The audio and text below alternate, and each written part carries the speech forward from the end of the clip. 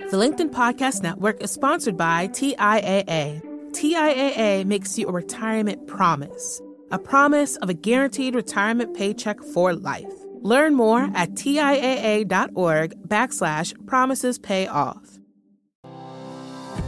I have some incredible news. My second book, How to Have Difficult Conversations About Race, is now the #1 new release in its category on Amazon. I'm so excited for this because we've put a lot of work into it, and this was risky because as a lawyer who's focusing on negotiation and conflict resolution, talking about race seems for many to be outside of the scope of what I usually do.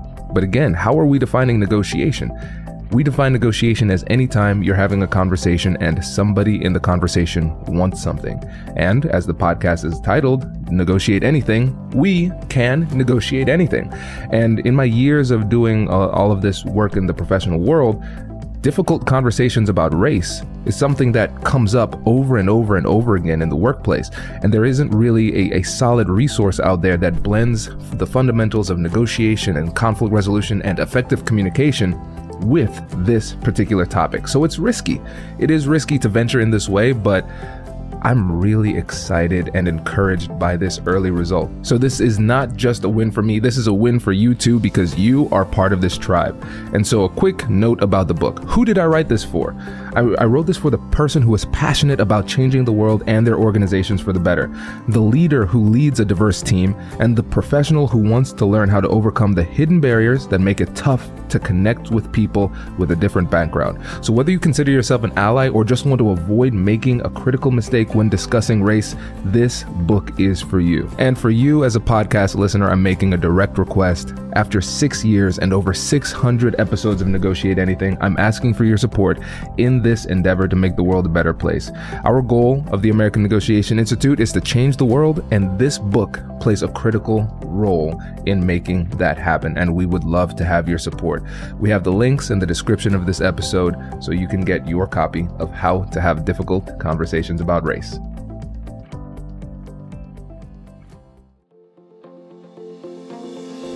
Hello, my friends, and welcome to another exciting episode of Negotiate Anything. This show is produced by the American Negotiation Institute, and with over 5 million downloads and listeners in over 180 countries, listeners just like you have made this the #1 negotiation podcast in the world. Hi, my name is Kwame Christian, and I am the founder and CEO of the American Negotiation Institute. Here at ANI, we believe that the best things in life are on the other side of difficult conversations, and we are passionate about providing you with the best content that will help you to make your difficult conversations easier, both at work and at home. Lastly, I want to remind you that we offer consulting and conduct trainings, both virtually and in person, all around the world. Our focus is in 3 main areas. First, negotiation and conflict resolution. Second, leadership. And lastly, diversity, equity, and inclusion. Check the link in the description below to learn more about how we could work with you and your team. And now, without further ado, let's jump into the interview.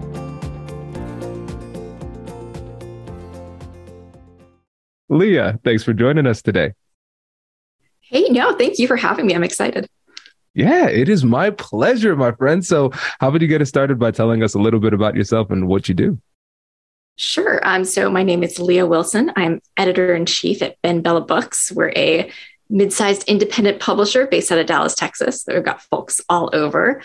So I oversee our editorial department. I do some acquisitions and generally make sure that the books get edited to our standard and that we have a good relationship with our authors. This is great. Speaking of good relationships with your authors, who is your favorite author to work with? I mean, I don't know if you've heard of him. I mean, I think he's a big guy in certain spaces. His name's Kwame Christian. Does that ring any bells for you at all? Kwame, I've never heard of Kwame. I've heard of this Quame Christian guy. No, this is great. So pumped to have you on the show. So yes, everybody, Leah is my editor-in-chief, and she had the sometimes misfortunes, that's fortune of working with me for the past couple of years. And it's been a lot of fun. And I'm really excited about this because I don't think people really think about the relationships that an editor and editor-in-chief would have with their authors as like a negotiation. They don't think about the difficult conversations that actually lead to the successful creation of these books. So how about you just kind of set the stage by telling people about what it is that you do day to day and then how you interact with the authors? Yeah, I mean, what I do day to day. I mean, that's that's a tough one.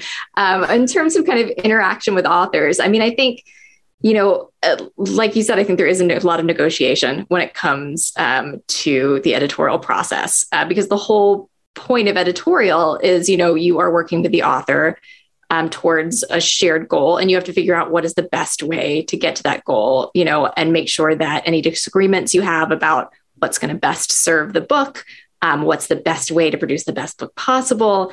You have to make sure that those are kind of navigated in a way that leaves everybody both happy with the outcome, but also happy with the process you took to get there. So there's no hard feelings at the end also. Yes, agreed. Yeah, that's really well said. And I think it sounds really easy on the surface, right?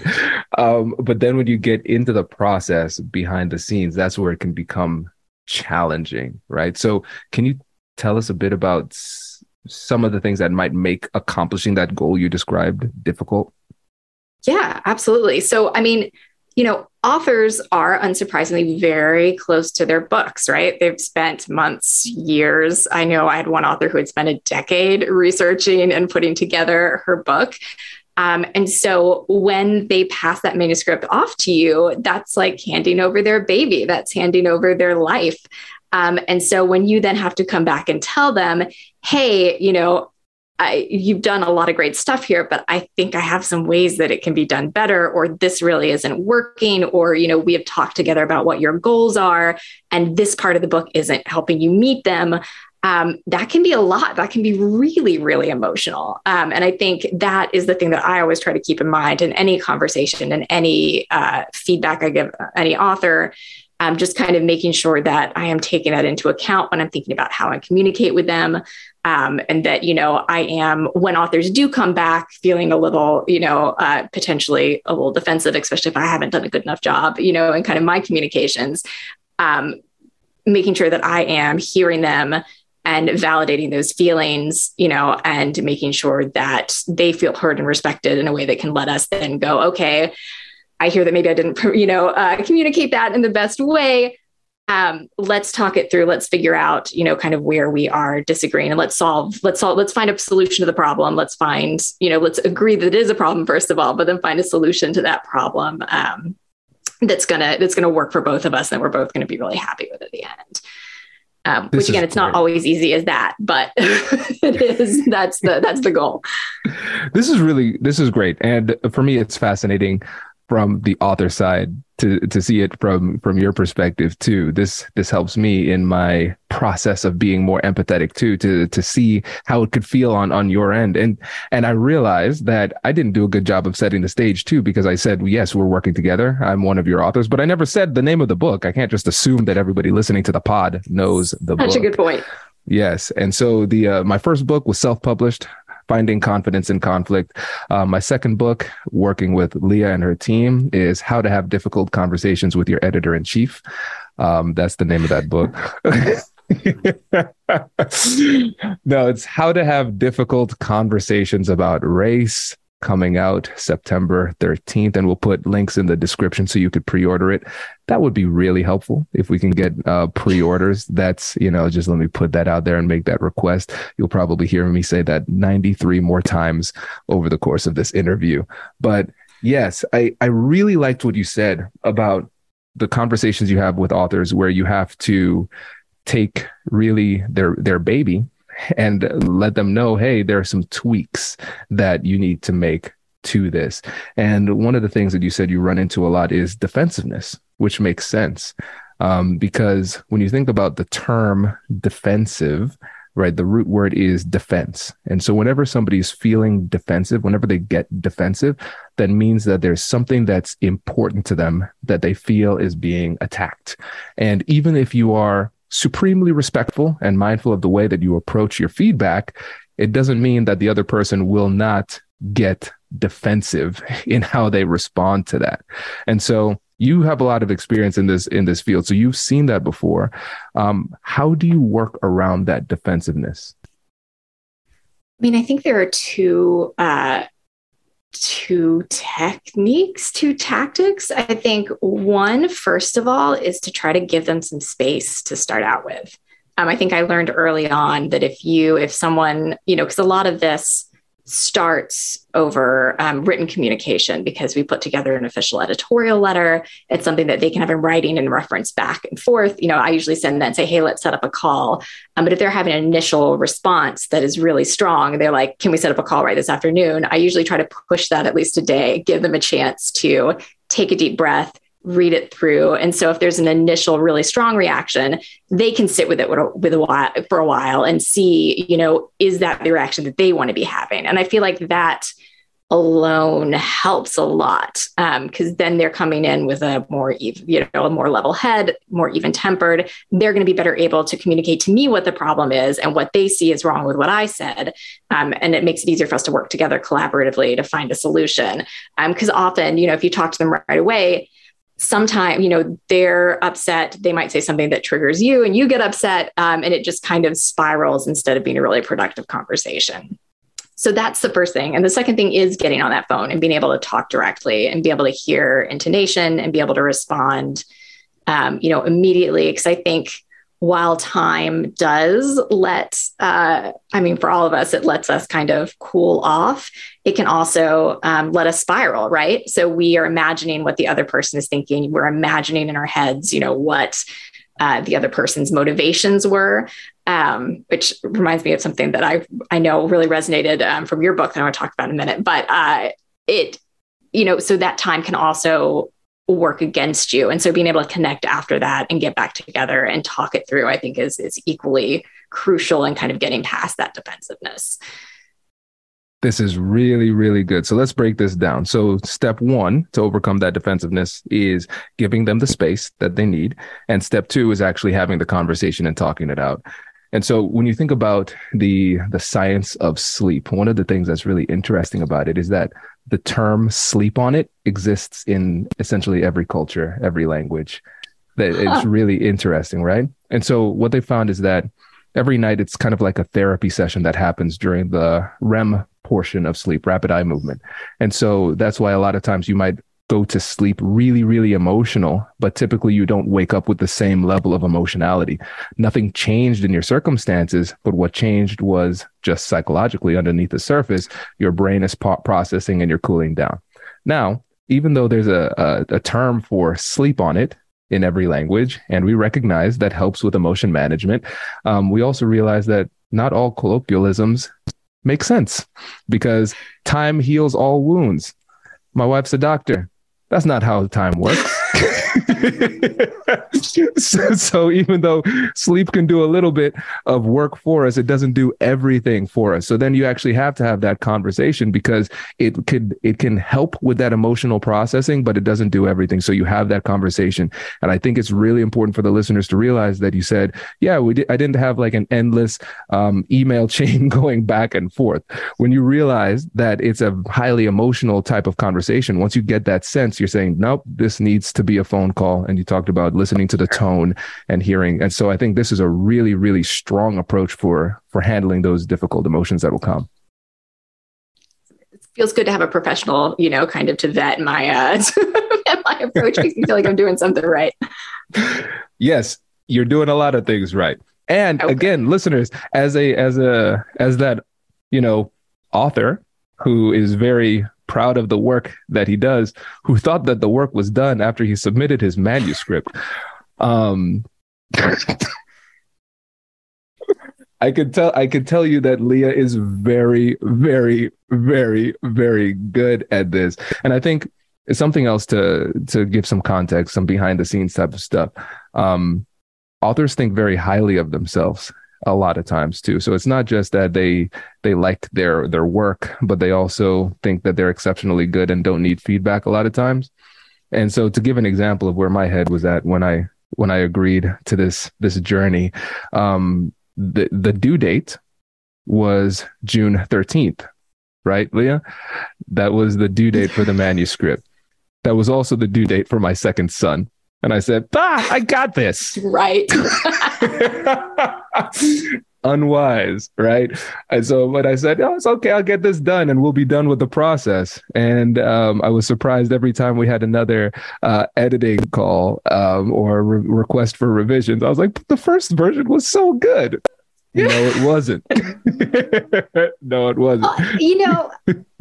I think the thing with, you're an author, you're working on your own, we want you to turn in what you think is the best possible version. But, anytime someone else reads it, you're going to get a different perspective on what's going on. And I should take a moment actually to give a shout out to my co-editor on this, Alan Wallace, because I want to make sure that she gets credit for all of the excellent work that she did kind of supporting that editing process. But yeah, it was another, I think 6 months before we finally got that to the copy editor after that June due date. So yeah, it's a lot of back and forth, but it's, oftentimes I like to say there's more back and forth when a book is good to begin with, right? Like you don't spend a lot of time polishing up something that doesn't have a ton of potential and that you don't see, and you see, this is going to be an important book. So let's put in the extra time. So if that gives you any solace for the amount of time that we worked on it after that initial submission, hopefully will. It does. It really does. It's helpful. Good. And I think also something I actually mentioned in the book is the concept of the curse of knowledge, where you're so familiar with something that you forget what it feels like to not know that thing. And then when it comes to explaining that thing, you miss some of the basic things in that explanation. And it's funny, here's a moment of self-awareness where I talk about that concept as that being a barrier in the persuasive process, in these difficult conversations where you think you're explaining something well and you're not. And that is exactly what was happening a lot of times with the concepts that I was putting forth. It was really interesting to think. For me, I was saying, all right, steps 1, 2, 3, 4, 5. And then in my head, I already understood the gap between 1 and 2, and it seemed obvious to me. But then for you and Alan, as you were going through, you're like, 1 and 2 don't connect. There are 3 steps that are in your head that that you're assuming everybody else knows that they don't know. And it was just really eye-opening to go through that process, because it helped me to understand myself and my own concepts a lot better too. Does your company invest in professional development training? If you believe that your team would benefit from a negotiation workshop, all you need to do is go to our website, fill out the workshop request form, and then we'll set up a time to chat. These workshops are completely customizable, and we've done them all around the country. Negotiation and conflict resolution skills are beneficial across all professions, but they're especially useful in procurement, purchasing, sales, sourcing, and contract management. Our calendar is filling up quickly, and we even have some workshops scheduled for next year. If you think you might want one, I'd suggest reaching out soon so you don't miss out. Check out the link in the description to learn more, and we will be right back after this.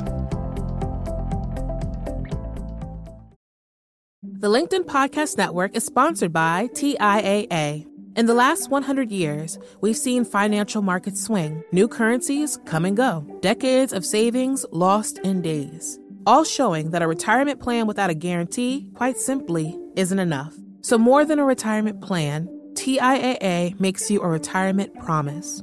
A promise of a guaranteed retirement paycheck for life. A promise that pays off. Learn more at TIAA.org/promisespayoff. From the minds of visionaries to the desks of disruptors, I'm Lars Schmidt, host of the Redefining Work podcast. Join me each week as we explore the new world of work through the lens of those shaping it. CEOs, HR leaders, investors, and more. Be a part of the conversation that changes everything. Subscribe to Redefining Work today. Yeah, I definitely think that is a huge chunk of what the job of editing is, right? Is going in and teasing out those kind of things that authors, especially authors who are experts in their field, like you are, who can have that curse of knowledge going in and teasing out, like, hey, can you tell us a little bit more here? this is not quite clear yet to me as a lay reader, can you tell me a little bit more? And I feel like that is if I had to make a kind of pie chart of editing, I would say maybe a solid fifth to a fourth, if not more, of the editorial work is just kind of, filling those gaps, crossing those divides. That's great. And again, this is very good for me to know too. So I don't feel like it is not just you. No. Yeah, not at all. This is great. This is great. So tell us something else about the process when it comes to interacting with authors, because again, people read books. They don't always think about the process behind the scenes. So what else have you learned through these interactions? Man, so, we talked a little bit about communicating with authors, first when their manuscript comes in and putting together an editorial letter and kind of sending that to them and kind of laying out the big picture. But I think there is a lot of back and forth all through the process that people don't think about, and a lot of back and forth that is, I think, aimed at one of the concepts that really resonated for me from, working on your book was the idea of collaborative problem solving. I do that in those editorial letters. Here's the problem I see. Here's why I think it's a problem. Here's a couple of solutions from my end. But give me your thoughts. How, do you agree it's a problem? How do you think we should solve it?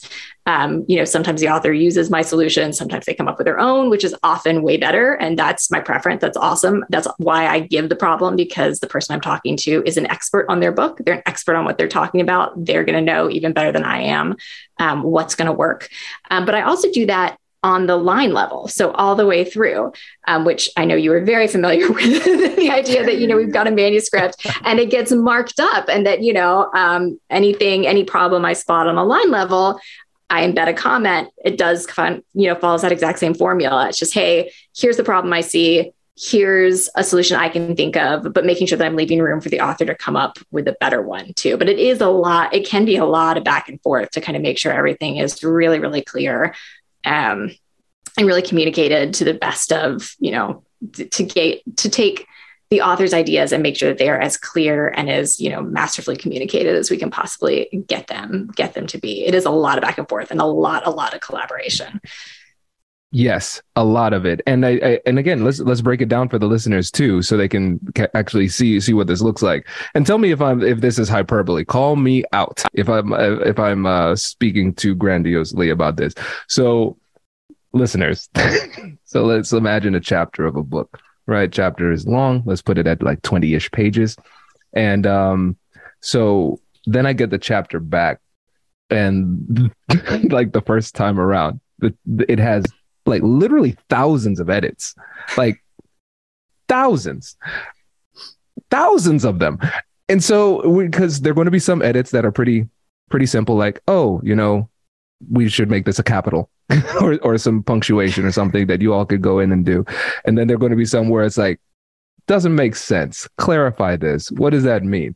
And so it can be really, really overwhelming as an author. And remember, there's several iterations.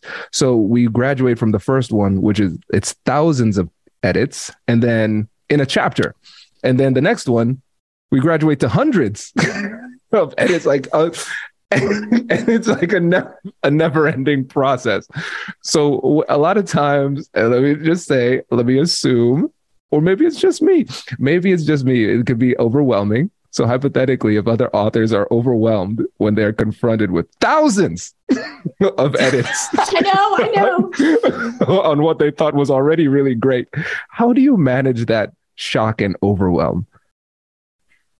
I mean, it can be very surprising, and it can, sometimes depending on how many edits I know they're going to be, I'll break it up into stages. So I'll do a pass where like I just do the bigger picture ones. Then I do a separate pass where it's like the smaller stuff. I think with yours, I threw everything at you all at once. So you had both those kind of, we did both the high level and the kind of like, hey, can we shift, can we put a comma here?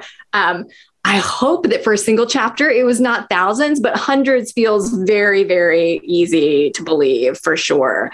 And I would not want to make a bet on you being wrong. So I will not put money down on that. But so that, and I think too, I mean, the fundamental thing, because can be a hard process. So the fundamental thing is really making sure that you are on the same page in terms of what, your goals, in terms of that you both want to produce the most successful book you possibly can, and to make sure that you trust that the other person wants that too. I mean, easy to trust the author that they want that, but I think it can be more difficult for authors to trust that their editor and their publisher want that too. I mean, you hope that that's why they signed on, right? That you had, when you and our publisher Glenn first talked, hopefully what you came away from that with was the idea that I trust what this guy's saying. I trust he's going to do the best he can by my book. I trust they're going to help me sell this and get this out. Money aside, money's important, but that feeling of trust, I think, is really, really crucial. BenBella, we put kind of front and center a partnership philosophy, which I think is one of the things that really makes us unique amongst publishers. We really emphasize the importance of working together with the author, kind of top to bottom. So making sure our authors are involved, obviously in editorial, but in cover, in the marketing plan, in, what paper we choose, if that's something that they're interested in being a part of.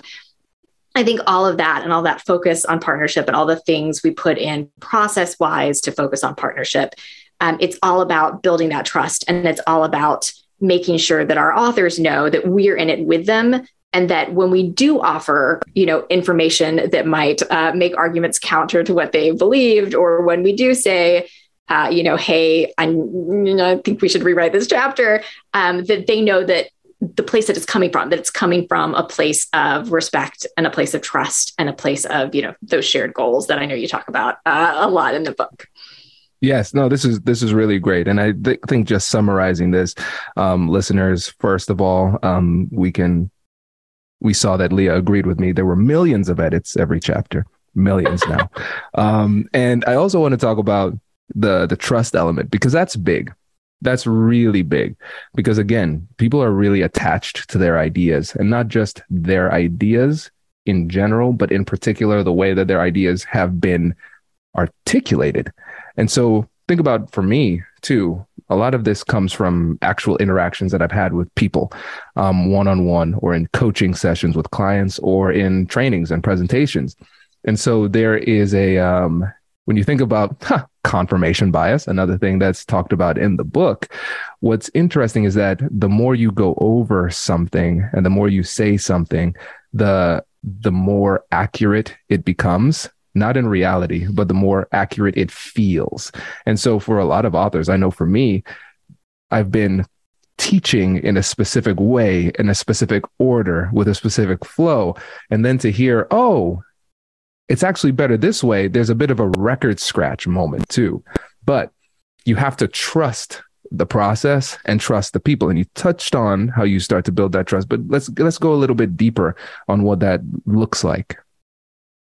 Sure. So, trust is, trust is built interaction by interaction, right? It's trust. Trust is built through every moment where you do have a disagreement and how you handle that. Because as a publisher, we aim to be very communicative and get authors involved, with every step of the process. We have more disagreements. We have more moments where, we think one thing is best and our author might think the other thing is best, and where we get a chance to talk those out. And I think with each successful conversation, with each time we resolve a difference, in a way that's respectful, in a way that, takes both sides' expertise and both sides' knowledge into account, trust builds. And so, hopefully that even if one interaction doesn't go the way we might want, hopefully we have so many of them that if something does go wrong, we have that trust built up behind, and then we can kind of continue to build it going forward. Yeah, I think that's great. You're absolutely right. And one of the things you talked about was disagreements and how they are essentially inevitable in this process. I tell people there's a simple equation for how you can determine when a conflict is going to happen. So what you do is you see there's like one person, and then there's another person, That's the extent of the analysis. That's it's as long as you have people, there are going to be disagreements. That's just how humanity works. But something I talked about in the book, something I talk about in the podcast and in all the trainings all the time, is that conflict is an opportunity. And I can talk about the fact that a lot of times we might not have always agreed on like the exact way things should be done, but I think we both learned through the process. I mean, because I'm thinking of, I was actually, as you were answering it, and there's probably some technology that could allow us to do this. This would be an interesting experiment. If we were to take the initial manuscript that was submitted and then compare it to the actual finished product, what percentage would be the same? I would think it would be like 25% or something. It'd be pretty minor. I don't know. There were a lot of changes that were good and very necessary. Well, thank you. I appreciate that for sure. I think, even because I've had editorial processes with authors that have been a little tough before, but it's important. Like at the end, I want the author to be like, yeah, our publisher had a check-in call that we do afterwards with a set of authors who, one of my favorite books I've ever worked on, where I actually told them to rewrite. I asked them, I was like, I think, look, this is great. It's really well written. The stories you have here are great. I think you need to rewrite the entire thing. I don't think we really wanted to highlight these awesome principles for, in this case, it was raising successful, fulfilled kids. That this is what was really special about the book, that this was this research that they'd done and these principles that they had isolated. And I was like, this book is great, but it doesn't do a very good job of highlighting those. They get buried. They get totally hidden. And as you might imagine, they were not really excited about me telling them that I thought that they actually needed to do an entire rewrite. But they had the same goal, right? They agreed, we wanted those principles to come through as clearly as possible. But I was, and I think I'd worked with one of the authors before, lots of good trust, process went, but I think it was tough. I mean, I think it went well. I was thrilled with the book that came out. They seemed very, after they kind of were like, all right, we're not happy about this, but we're going to try rewriting it. They seemed happy with it. The most important thing to me was when we did our check-in call, a few months after publication, is that they were able to say, you know what, we didn't always agree with Leah, but and she worked with us and, we didn't always take her recommendations. We found other solutions, but we're really happy with how it came out. We really value the process. We were really happy with the end result. And I think that is, that's the thing that I am always looking for, even if there's a little bit of difficulty, as long as we're still respecting and trusting each other through the process. And in the end, everybody is happy. I think that is what I was looking for. What's actually very interesting about that book is one of those principles that they distilled. It's something called the book is called The Formula. It's 8 roles that the research suggests that parents of successful children take on. But one of those roles is the negotiator, which I thought of. So I thought of that a lot while I was working on your book. It's about, teaching kids when and how to push for what they want and how to kind of do that effectively. That is great. Yeah. So I think I have another podcast guest. I'll reach out to that person too. That's really great. So a couple of key takeaways here. So first of all, I need to count my blessings that I did not have to rewrite my book because I would have instantly died if that was the suggestion. Go ahead. See, all of that was to say that I guess to put in perspective the change. So because we did tweak a lot of things. We moved location for a lot of things. We pushed for more details, but the bones and the principles and everything were there from the beginning. We just kind of slotted them into some different spots, which I will say, I think that's a thing that happens a lot with people who speak, and you do a lot of speaking for a living, is that sometimes things that work really well in speak, when you're giving speaks and you're talking to people directly, don't necessarily translate exactly the same way when you're writing them, in a book. And so that's kind of part of the editorial process too, is figuring out, okay, what's still working? What might we need to tweak given this different medium? Yeah, this is actually good because I think this is really helpful for me to understand too, because the way that you speak, you could convey a message. Speaking it is very different from the way you convey that exact same message writing it. And so again, as a professional speaker, That's how I process things. And then I think I'm pretty sure I told you my process for writing. It's just going on long walks with a question in my mind and a topic, and then I just ramble. And then it is the unfortunate responsibility of my team and some outside consultants to take that incoherent gibberish and put it into something that is, organized somewhat. And that helps me to understand too why there were those moments where there was a bit of a disconnect between ideas that worked really well in presentations, like a keynote or something like that, where the connection didn't need to be as tight. But then when you come to writing, it really needs to be teased out really methodically in order for the person to have a good reading experience. Yeah, absolutely. Yeah, this is fascinating. This is really, really fascinating. And so when you think about this collaborative process, because it's not just you and the author, we were working with Alan too, who did a lot of the editing process. Shout out to Alan. She's the person who got me interested in K-pop, which was my shining light that kept me going through this process, where I could listen to good music that I didn't understand, so it wasn't distracting. So that was beautiful. I appreciate that. But internally, I'm sure there are going to be times where you might think something needs to be done one way, and then somebody else on your team thinks it needs to be done another way. And then we have the copy editor who wants to format something potentially differently. So how do you reconcile those differences internally within the BenBella team? Yeah, I mean, part of the way that works is, we each have our own specialties, right? And so I can question and argue, what we're doing with the cover and offer my 2 cents and make an argument about something. But when I do that, I have to keep in mind, this is our director, Sarah's area. This is what she knows. This is her job. My job is to, kind of poke her if I think she's making a mistake, but she's the one who has that ultimate decision-making power. Right.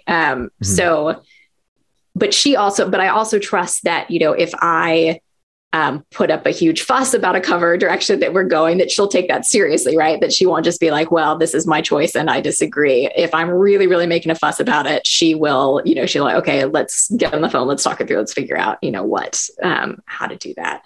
But I think, it's the same way we work it with our authors in the area and where it's an area of their expertise. If I were to have come to you with a change and been like, hey, I think we should do it this way. And you're like, no, that doesn't make any sense because that's not how negotiation works. That's a change we shouldn't make. And I'd be like, you know what? You know this better than I do. You're right. Let's figure out, kind of some other, either I need to give, which I'm happy to do, or, we need to find some other way to figure out how to make my problem less of a problem. So I think it's the same thing. I mean, internally, we want to kind of keep that. We try not to voice that too much in front of the authors. But sometimes we do, because we want them to see both sides too, because they're going to have a valuable, opinion, and what both sides are saying may inform them or may kind of spark something for them that kind of provides a third way, or, lets them offer their expertise about which way they think that things should go. So it is a constantly moving process. But luckily, I mean, I love the people I work with. I think it's such a great company and such a great group of people. And so that definitely makes it easier too. And we've had most of them working there a long time. So like I have been working with Sarah for more than 7 years, close to 10. Our marketing director, your marketer, Jennifer Canzanieri, I've been working with for more than 15 years. And so that helps too, those kind of long-term ties. Again, we were talking earlier about building trust over time and over interactions. And I think that is, kind of an important element too. Absolutely. The more trust you have, the more tolerant the relationship will be in the face of conflicts. And like we said, conflicts are inevitable. So it takes time, but it's important time to build that trust with the people that you're working with. That's really good to know. Really, really helpful. And as you were talking, I was thinking about the times where there was, I would say, some small c conflict in our approaches. And I think it was mainly internal conflict, because I'm like, oh, I know that she's right, but can I convince her not to make me do this? But there was one time, because I think, and you correct me if I'm wrong, because I might be romanticizing this in my favor, but I think there was only one time where I disagreed with one of the call outs. I think every other time I added or edited when you suggested it. First of all, before we reveal what that was, am I remembering that right? I mean, I think there were a few, but if I'm thinking of the same one that you are, then yeah, I think you are remembering that right. Because I will say that I feel like, I want the people I'm working with, the authors I'm working with, obviously I want them to agree with my comments, but if they agree with all of my comments, either they're not doing their job, pushing back where they should be pushing back, or I'm not doing my job, I'm not pushing hard enough. So if I don't get any pushback on my edits, I see that actually as a problem. Like that means something has broken down in the process. So definitely, I think there are places where you push back and, in a warranted way, either on the solution or on the problem in general. But you talk about the one that you're remembering. I'm curious to hear if it's the same one I am. Yeah, I'm thinking about the one in the conclusion. So the conclusion, or because I'm thinking of the way we handled the appendix, where we're doing the kind of the conversations, the kind of frequent conversations you might end up having about race. Right. And I was like, I think we need it's now been like 7 months since I last kind of looked in depth at those edits.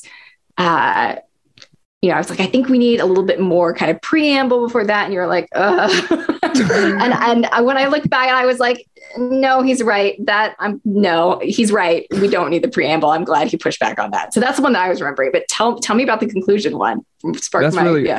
That's really funny, because I think my brain blocked out some of these ones, because when you talked about the appendix, I forgot that there was an appendix until you said that, and when you started describing it, I was like, yeah, this was Kwame tapping out. I mean, it's a great appendix. Like, I think it's such a useful kind of way to see your negotiation principles in practice and kind of get more context on that. Sorry, I will stop selling the book. Talk to me about the conclusion thing. Keep selling the book. Listeners, buy the book. There's a link in the description of this episode. But the point that I was thinking about was in the conclusion, and I believe I said it this way, because the way that I wrote the book is that I want it to be something that anybody can pick up and use.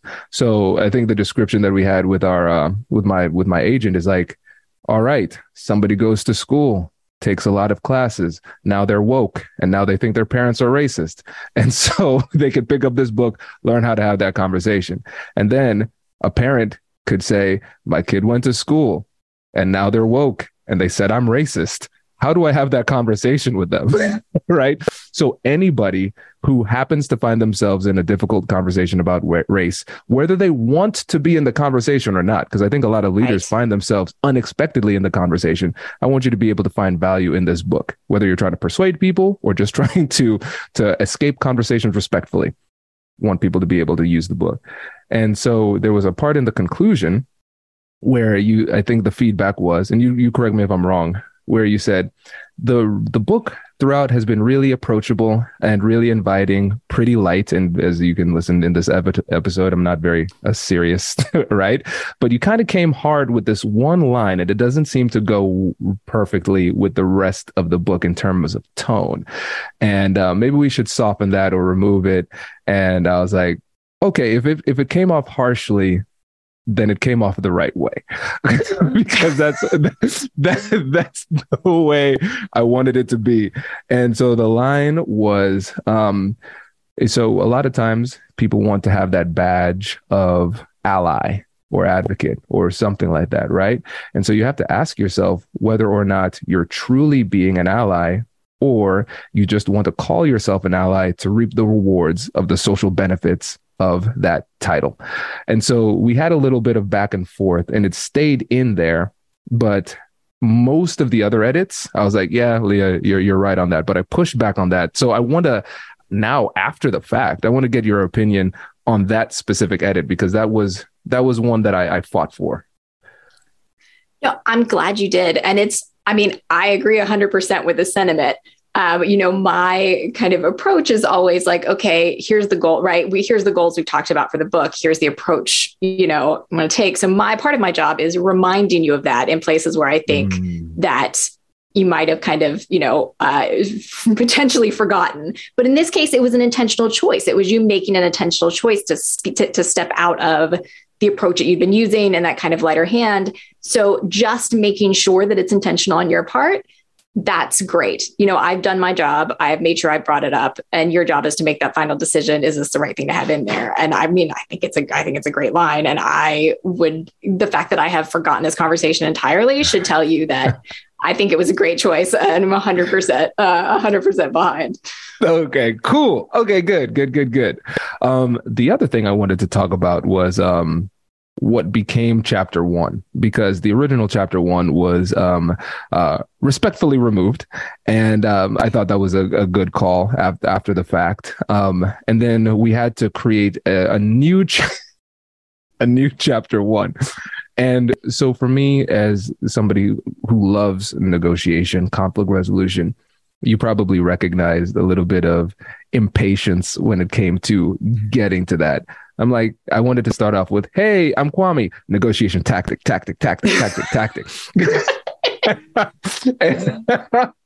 And you're like, wait, some nuance, some introduction here. I was like, but we have an introduction. That's what the introduction is for. Like, no, we have to ease people in. And so what ended up happening was, like, the tactical and strategic advice started to move further back, but we laid an important foundation there too. And so again, now I shared like my feelings going into it. I want to get a perspective on you when you were having that conversation with me. What was going through your mind? Yeah. So I think, like I said, it's something that we do with a lot of authors, is having to kind of take a step back at the beginning of a book. And I think it has to do with the whole curse of knowledge concept we were talking about earlier, is that authors are like, I have all this knowledge, I'm ready to impart it. And sometimes you have to step in and be like, okay, wait, except, that's great.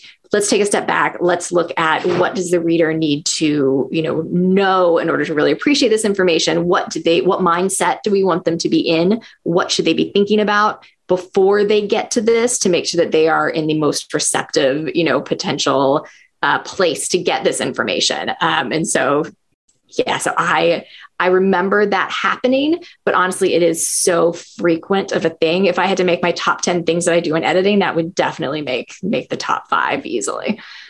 Wow. Okay. So this is so interesting. This is very interesting, because for me, like, that was really hard, because with chapter 1, essentially it was, why should we have these conversations? And in my mind, I was like, what do you mean why? Leah, they got the book. If they made it to chapter 1, don't they already know this? And I really believe it ended up being one of the most important chapters. But for me, it was exceptionally difficult. Like, I think when it came to talking about the tactics and strategies, that just flows. That's easy. I mean, the tactics, strategies, all that stuff, that was the first part of the book that I wrote. That was the easiest part. But like, I was lost for a while with chapter 1, because it was almost something that I never once considered. It's kind of like if somebody it's like if somebody were to ask me, well, why do you brush your teeth in the morning? I'm like, where do I even start with that answer? This needs to be addressed, So for me, with that chapter, it took me a long time, and I remember the due date was like coming up, and I was asking a ton of people, like, why do we have these conversations? What's the answer to you? And it took me a really long time, and I think one of the things that I like about persuasion, conflict resolution, communication in general, is that even if you are not the person who is creating the answer, you can be the person who is providing the pathway for the answer to be created. And so, thinking about Socrates, the Socratic method, asking a lot of questions. I believe it was Socrates, one of his nicknames was the the midwife of ideas, where he wasn't often creating the ideas, but he was asking the questions that helped other people give birth to great ideas. And you and the team really were the catalyst for the creation of chapter 1 in its entirety. Not only the fact that it had to be created, but also what went into it was critical. But I struggled with it mightily, couldn't have done it without those conversations that we had. So first of all, I'm adding midwife of ideas to all of my editorial business cards going forward. I love that. That nickname. Sorry, Socrates. I'm stealing that. Second, I think in your case, I think it was a more difficult chapter than usual, even because of the audiences that you're trying to reach and they're trying to straddle. That's, I think, what made that chapter 1 so hard, because you are trying to reach both the person who is really motivated to have these conversations and the people who, they're reading it because they don't want to be having these conversations. They're reading it because maybe they're in a company and they have been given this book and told to read it. You have to, I think it was important to get those people on board without losing the people who are there intentionally and know they're ready to go and maybe would have been ready to jump right into those tactics. And so I think that's a tough set of people to make sure that you're speaking to, although, I don't think it hurts to remind that second group of all the reasons, behind having that conversation, because I think obviously having conversations about race, speaking of emotional conversations, is an emotional thing.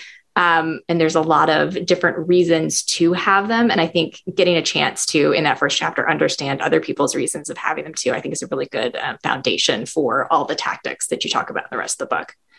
I appreciate that. And yes, that now that you say that, that is one of the biggest things that made it so tough for me to have to write that, because I had to think about the people that I was asking. So if I think about people who are like experts in diversity, equity, and inclusion, they're going to have a very passionate response like, oh, it's obvious for these types of reasons that are deeply aligned with my values that I just assume are correct. And then for other people, like you ask them and they might be trying to avoid the conversation. They're like, I don't know. I don't know why we need to have these conversations. And so it was really tough for me because I don't want to obviously pander to one side or the other. I want to make sure that this book is focused on the skills. And that's something I talked about in the introduction, where I said, I don't want people to read this book for me to tell you how to think about race. I want you to read this book to understand how to talk about race, but laying that foundation in a way that wouldn't be triggering or, isolating for anybody in that chapter was really, really, really tough. But, we got through it. And I think we laid the foundation really, really well there too. Yeah, I think the thing that I best remember from the answers that you came up with when I was like, can you tell us why we want to have these conversations? And that I think really did a lot to address the kind of dangers of being kind of isolating or triggering is the idea that, we have these conversations because we care about other people. We care about the people we work with. We care about our family. We care about the people we engage with. And having that as a foundation for the whole rest of the book, that one of your motivations is to show care and to demonstrate care and to kind of build that relationship, I think ended up being such an integral part of that first chapter and also of the whole book. So it is flooding back to me now as we discuss it. And I just remember, how hard that was, but then how thrilled I was with what came back in that section. I thought it was a really, really great answer to, kind of the questions, Alan, that I posed. Thank you. No, I appreciate that. And I think one cool way to wrap this up is to talk about trigger words. Trigger words. And so when you think about the term triggering, this is something that evokes an emotional response that's really strong. And so in these difficult conversations, whatever it happens to be, you want to try your best to avoid trigger words. And sometimes it's not always obvious what the trigger word would be. So for instance, for me as a lawyer, if I'm negotiating with the other side and I think they did something that was wrong, they're going to be very like the word fault or liability is probably going to be triggering to them. Right. And so I'm going to try to avoid that as much as possible as I'm negotiating settlement. because I want to get them to talk about a solution without getting fixated on saying, no, it wasn't my fault. It's like, okay, all right, let's circumvent that. Let's just talk about how you're going to pay my client. But when it comes to this book, there was a specific word that was not a trigger word for me before, but subsequently became a trigger word. Do you remember what that word was? Oh, it starts God. with an E. Starts with an E. Is it explicit? Oh, you're close. You got the second letter. EX. Oh, because I know what you're talking about, because it's something that I say in comments all the time, and it sounds like I should probably back off on occasionally. Okay, tell me. You want me to tell you? So it's EX. Yes. All right. That's okay. So the word is exoskeleton. I'm just kidding. It's example. Oh, Can you example. give me an example? And so, listeners, in this book, you will see so many examples. And I want to tell you that 90% of those examples were not there. And so I would say something that made complete sense to me. And Leah and Alan would say, this is intriguing. Not exactly sure what you mean. Can you give an example? And, the first few times I thought that was cute. I was like, great. Examples are nice. I can give you an example here. And then it happened 85 million more times. The other E word that I use a lot is explicit. Like, can you be more like, you've left this implicit? Can you be more explicit about that? And so I'm glad to hear that is not one that has kind of caused a problem for you. But I could, if you talk to some of my other authors, I'm sure there'd be like, can she stop saying specify? Can she stop saying explicit? I think it's all in that kind of example sort of area. Yes, I'll be honest. I'll be honest with you, Leah. There were some times where I had to kind of like walk away from it, because sometimes my response would be like, you know what, we can remove this section. I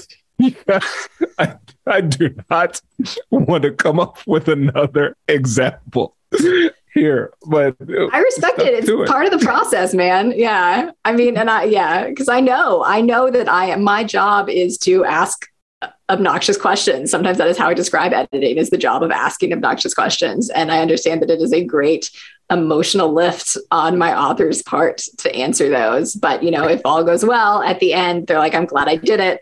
I'm glad the book that has resulted is better. If that's not the case, then I've messed something up along the way. But hopefully, and I've found at least that has been the case so far. And if it hasn't been for other books, they haven't told me. So no, it made it better. And I think that was one of those things. It was almost like I felt like a kid whose parent told them to do the right thing. Where after the fact, I was like, pouting and everything. I was like, it's better, but I won't admit it. But I think that was it was very helpful. And I think, again, when we're talking about how to have these conversations, there are a lot of things that are theoretical that I think a lot of experts just leave in the theoretical world because it's easier. I mean, that's why I left it out. Because it would be hard to give a really detailed example. It's challenging. And I think with the podcast too, that's something that's feedback that we got, because sometimes people would early on in the podcast, they would say, hey, Kwame, this is great content, but sometimes I try to use the techniques, but it doesn't work the first time or I reach resistance. What happens in that case? So that's why we started to do the sparring sessions where we have the practice rounds where I try to be absolutely obnoxious and then the guest has to deal with me. And so I'm not doing that to you, Leah, because you've already been through that. So we won't do that. But I think it's really important to have those examples so people can actually see what it looks like in practice. That's what I love about the appendix to the book. It is exactly that. Exactly. You're absolutely right. You're absolutely right. And then last thing too, when we think about, again, the word that we talked about in chapter 1, which is care, I think, and you tell me if I'm wrong on this, I think sometimes it might be surprising what authors care about in the process and what they don't seem to care about. Am I right on that?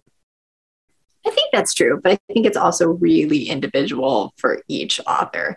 There's some authors who are very obsessed with where their commas go, and others that are like, I don't know, throw in whatever punctuation you think best. There's some authors who are who the cover, takes up a lot of their brain space. There are other authors who are like, colors look nice. You guys are the experts. All good. There's some authors who, I mentioned paper type before. There's some authors who come in and they're like, I need to talk about paper first thing. I really want this to be a 55-pound, white, and excited to have that conversation. But other authors are like, I have no idea what you're talking about. Is there print? Like, is it a physical page? I'm good. I'm good to go. So it is very, very individual. And there are other in editing, there are some authors where they're like, if my idea is there, if you think that sentence needs to be rewritten, rewrite it. There's some other authors who the exact wording is really important to them. And so part of it is figuring out what they care about up front so that, we can take care of them during the editorial process. Yep. Makes a lot of sense. And again, just in difficult conversations in general, sometimes that's going to come up where it's like, oh, I didn't know that would be a big deal for you. Or, oh, yeah, that should be a big deal. I thought it should, but it's not. Very interesting. And so I think we have to shed those assumptions and be curious and ask those questions to figure it out. Because I know for me, I was thinking about making sure that the theory, the practical application, all of that was sound. I wanted to make sure that, with a topic as sensitive as this, I wanted to make sure that I was not triggering people without purpose. Because I told you, there's that one line where I'm like, oh, I'm trying to trigger people on that. Record scratch, pay attention. But that's at the end of the book. I've already built that trust, right? But leading into it, I needed to build that trust and be very mindful about the way that it could be perceived. But then on other things, for instance, with the cover, I was pretty chill on the cover because your designers are, I don't have an artistic eye, so I was pretty relaxed on it. I didn't mention this to you, but when we had the color options, I liked the color splatter on it. And then we had a white background, a black background, and then a bright yellow background. And so for me, I was like, ooh, that bright yellow looks kind of cool. Caribbean American, I like bright colors. That's really great. Do you know what killed that color for me? I do not know, honestly. I get, some covers I'm more involved with than others. Here, I got to see an early round, and Alan and I kind of threw our comments at Sarah, and she took them and ran with them and then came to you with them. Yellow can be a really effective cover color because it's going to catch the eye. There's not a ton of books that are in yellow. But yeah, I'm now very curious. I'm totally going to go and email Sarah immediately after this to ask, but yeah, I don't know. I've got nothing for you. Oh, you like this? I put a lot of thought into it. So I'm a proud Caribbean American, but I'm also a proud Buckeye, a 3-time graduate of The Ohio State University. And our rivals are Michigan University. And that yellow looked shockingly similar to their colors. And so when I shared, we didn't want to go with that anyway. when I shared it with one of my friends, they're like, that's Michigan colors. I'm like, we're not doing that. Hey, people in Michigan, buy the book. But I'm not going to promote yellow on the cover of this book. So besides that, I didn't really care that much. But then we talked about like the descriptions on the back, those type of things. One thing that I was a bit of that was a bit, I don't want to say diva-ish, but I wanted to do that was a bit outside the box was we had my picture on the cover, but then I wanted to push to have my family portrait on there too. And let me put a little line there for a shout out to say Whitney, Kai, and Dominic too. And I remember there wasn't, I wouldn't say there was resistance, but there was a note that was made by somebody on the team like, hey, that's unorthodox. And I'm like, I like that. Was definitely my first thought when I came in. I was like, that's unorthodox. All right. It's a great photo. Your family is awesome. It's always lovely to see it on Instagram too. Definitely recommend use an Instagram follow for sure for anyone listening. I'm doing my best. I'm trying to. Thank you. I appreciate it. And Lee, that's really the only reason people follow me. I've come to that conclusion. Sometimes I would put a really thoughtful post and I'd post it on Instagram and it's on LinkedIn and it gets a ton of shares, a ton of engagement and everything like that. And then I take that same really thoughtful negotiation focused post and I post it and it gets like 3 likes and 1 comment from Whitney that says, cool. You know, people don't care about me on Instagram. I post 1 picture of like Dominic struggling to walk, and people are like, "Oh my gosh, that's amazing! I need to follow this." That's what I followed for. I followed originally for the baby pictures. I can't lie. I was like, baby pictures sold. I know, it's crazy, but listen, these kids are expensive. They need to earn that money back from me. Put them on this book. Sell me these books. And we'll put it in your college fund. So, and I love my family, so that's the real reason I put them on the cover. Yes. Of course. No, this is great. And this is also officially the longest podcast interview. But it's been great. It's been so great to get a chance to talk to you and catch up, since it's been a while since I was bedeviling you with all of my various editorial questions. Yes, and it's great to have you, and it's great to get to like laugh and joke about the process now that we have officially made it to the other side. And listeners, you are going to get sick of me promoting this book, but this is what I need to do. So How to Have Difficult Conversations About Race. If you want to check out the finished product, now that you know what went into it, a little bit about what it went into it. If you're curious, check out the link in the description below. The book comes out September 13th, but pre-orders are preferred. So make sure you check that out. And yeah, I will catch y'all in the next episode. Congratulations, you've just joined an elite club. By listening to a full episode, you're now officially on the Negotiate Anything team. So welcome aboard. What most team members do is they subscribe to the podcast because that allows them to automatically get the latest episodes of the show. The best things in life lie on the other side of difficult conversations. Keep learning, keep practicing, and keep getting better. Your relationships will improve, your career will soar, and you'll have the confidence you need to get the most out of these crucial conversations.